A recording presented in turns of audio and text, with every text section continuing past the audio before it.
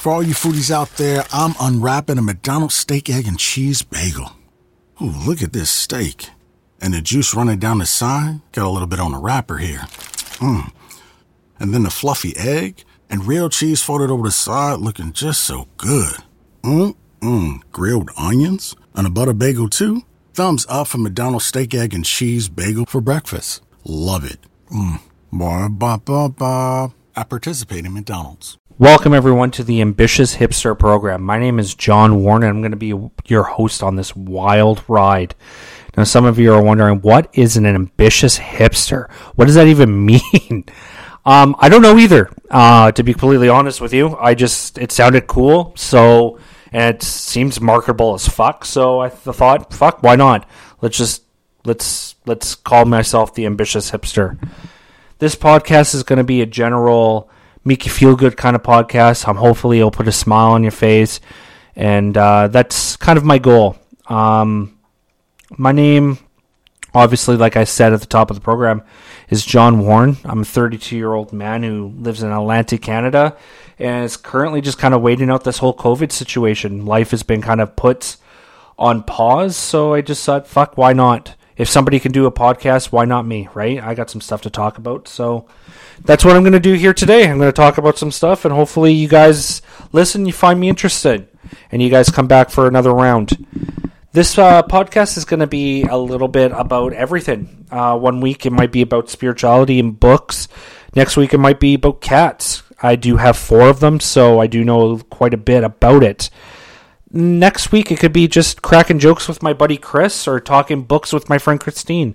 Who knows? That's kind of what this podcast is going to be about. It's going to be never the same, because I feel like podcasts are always just one subject, kind of get dull and boring at times. So I think why not switch it up a little bit? And one of the things that I think find me so interesting is that I tend to find a silver lining out of every bad problem.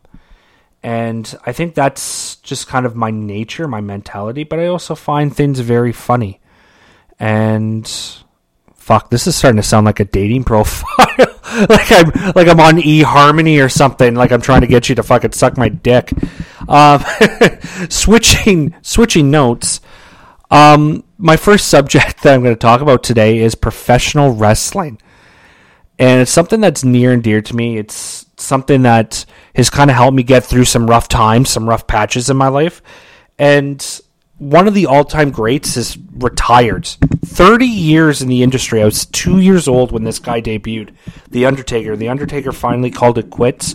Probably, 5 years ago. Probably should have. But 30 years. What an amazing career. I'll never forget being at my dad's friend's house in 1993 watching the Royal Rumble and him losing a casket match to Yokozuna, and my dad, hammered at the time, screaming at the top of his lungs at me, this is your favorite wrestler, and he's fucking dead, John, he's fucking dead. And I just remember looking at him like with this stunned look on my face, like, all right, Dad, chill out, it's just a wrestling match. But it's one of those things that kind of just brought me and my dad together. One thing about this podcast and later episodes you might hear about is that me and my dad never had the greatest relationship, but we bonded over things like professional wrestling or cracking jokes. And maybe that's kind of the reason why my humor is the way it is. But I want to get to the subject I'm going to get to today, and I'm just going to talk about a little bit about myself in the aspects of where I grew up and how I grew up and how I became spiritually inclined the way I am today, and just the journey there. I grew up in a small little town in southern British Columbia, and at 21 years old, I decided to move to Atlantic, Canada, with nothing but the shoes on my feet and the clothes on my back, and nothing but kind of a dream in a way. And dreams did come true when I came out here.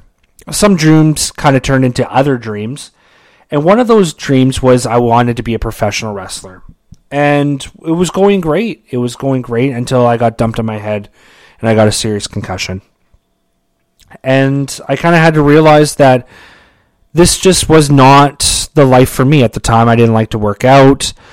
I wasn't into eating right. So literally it was just not going to work out for me. I didn't have the discipline. I didn't have the habits to make that dream come true, which is fine because I feel like it pointed me in the direction that I'm most passionate about, and that's cooking and helping people. And I feel like that's what this podcast should be about, is helping people. And so at 21 years old, your dream that you've thought since you were 10, about being a pro wrestler, gets crushed and you don't really have any direction. And I just remember meeting my then future ex-wife actually, and being mesmerized, and that kind of helped me get through some things. And I just remember being on the back burner of what do I want to do with my life, and not really knowing, and just kind of tailgating my way through life. And at that time I ballooned out to about 400 pounds, and I'd gotten married, and things were good, but they weren't the greatest. They could be better.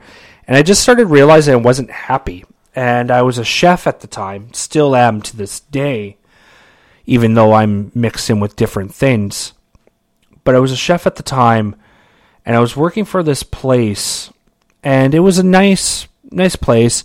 The owners were fucking insane. But I just remember working there, and I was there for about 5 years, and then I got promoted to being a kitchen manager, and I did that for about 3.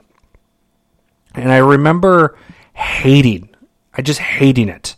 Hating my life, both professionally and personally. And as my marriage was crumbling, I thought to myself, I need to go home. So I went home to British Columbia, and I just kind of get my centered. And that's kind of where my journey to spirituality began.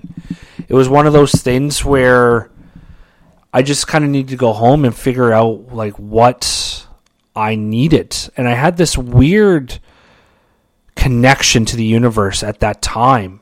And so when I got home, I actually tore the ligaments in my leg. And then my marriage ended. And then the place that I was working shut down with no notice. And literally all this happened probably within a month and a half of each other. And it left me broken and bitter. But I remember going to church that one day and thinking, okay, well, I need to heal, and God can heal me. And not really kind of even knowing what God is in that aspect. And I remember this lady started mouthing me off because I was bald and I had a beard. And I remember her telling me, who do you think you are? What part of you needs to be here? You don't believe in God? And I just remember thinking to myself, no, you're right. I don't need to be here. I don't need to be around hypocritical people like you. And so it motivated me, and motivated me in the sense of I need to figure out who I was. And so I started getting fit at the time, and I started losing weight, and all these things started happening. But I realized that spiritually I was still kind of empty. And then my friend Christine moved out here, and I have been friends with her for probably 15, 16 years. And I just remember she's a very spiritual person. And I just remember her telling me about the universe and me just really digging it. And I remember downloading the Calm app just because I saw it and I sent it, oh, that sounded cool, and never really opening it. And it being about meditation and getting kind of centered with the universe. And all these things started happening. And I started becoming one with myself. And meditating really helped me do that.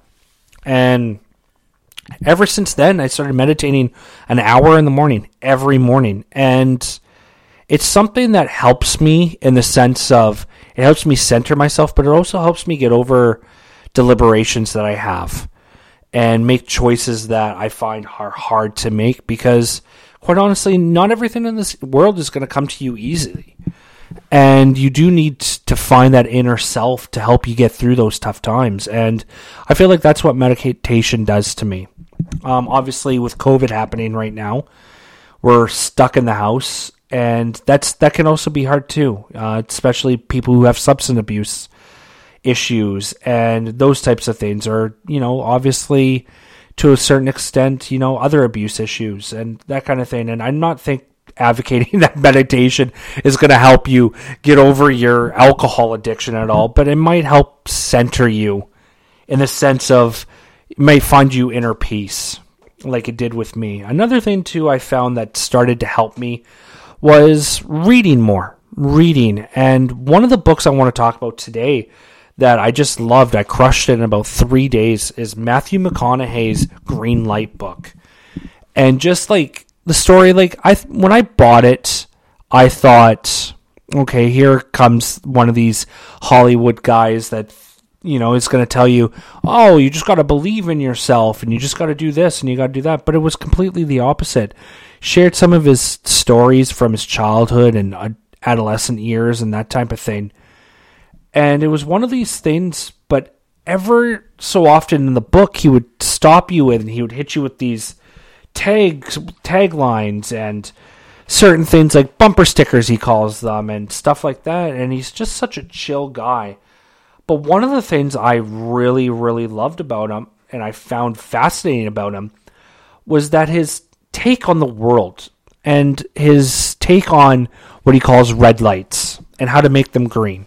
So a perfect example of that would be, say you don't get the promotion you want at work and you feel like you worked hard, but you're not getting appreciated. Well, it's a red light, is it not? Okay. Well, bust your ass. Figure out what's making you not get to that next level. Because as soon as you figure that out, that red light is going to turn to a green light. And it's just that simple. And I know some people are probably thinking to yourself, that is the dumbest fucking advice I've ever heard in my life. But it works for a lot of things. I was talking to a friend earlier today, talking about doing this podcast, actually. And I realized that, it's probably not going to be the greatest. I'm not going to be Joe Rogan day one. But can I eventually get to a point where I feel comfortable on the mic? 100% I can.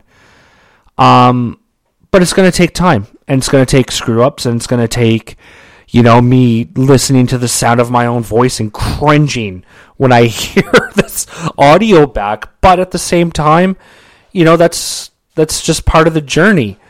It's like working out and thinking, okay, day one, I'm going to get as buff as Arnold Schwarzenegger. And then, 2 days in, you're like, well, I gave it all my all. Why aren't I as big as him? Things take time and things need to progress and you need to get better at things. And I think that's one of the best things I find about this planet is this planet gives you anything you want, but you got to be willing to take the risks and take the hits for it. For example, if you want $1 million, you fucking work your ass off. Get that million. It's not impossible. Is it hard? 100% hard. Everything is hard in this world. Anything is hard if it's worth doing. And I know that may not make sense now, but it's the truth.